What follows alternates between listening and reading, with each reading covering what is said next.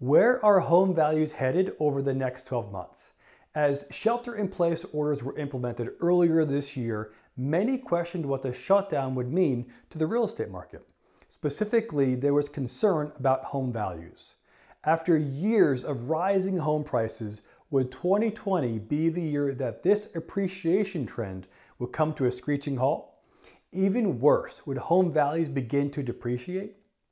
Original forecasts modeled this uncertainty, and they ranged anywhere from home values gaining 3%, which was a survey done by Zelman and Associates, to home values depreciating by more than 6%, and this was done by CoreLogic. However, as the year unfolded, it became clear that there would be little negative impact on the housing market. As Mark Fleming, who's a chief economist at First American, recently revealed, the only major industry to display immunity to the economic impacts of the coronavirus is the housing market, end quote. Have prices continued to appreciate so far this year?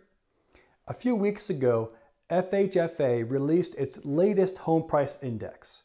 The report showed home prices actually rose 6.5% from the same time last year. FHFA also noted that price appreciation accelerated to record levels over the summer months. Between May and July 2020, national prices increased by over 2%, which represents the largest two-month price increase observed since the start of this index in 1991. So, what are the experts forecasting for home prices going forward?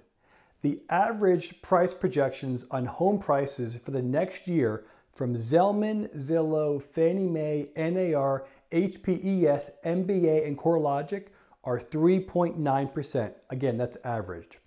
Since the market has changed dramatically over the last few months, these are projections that were published September 1st, 2020.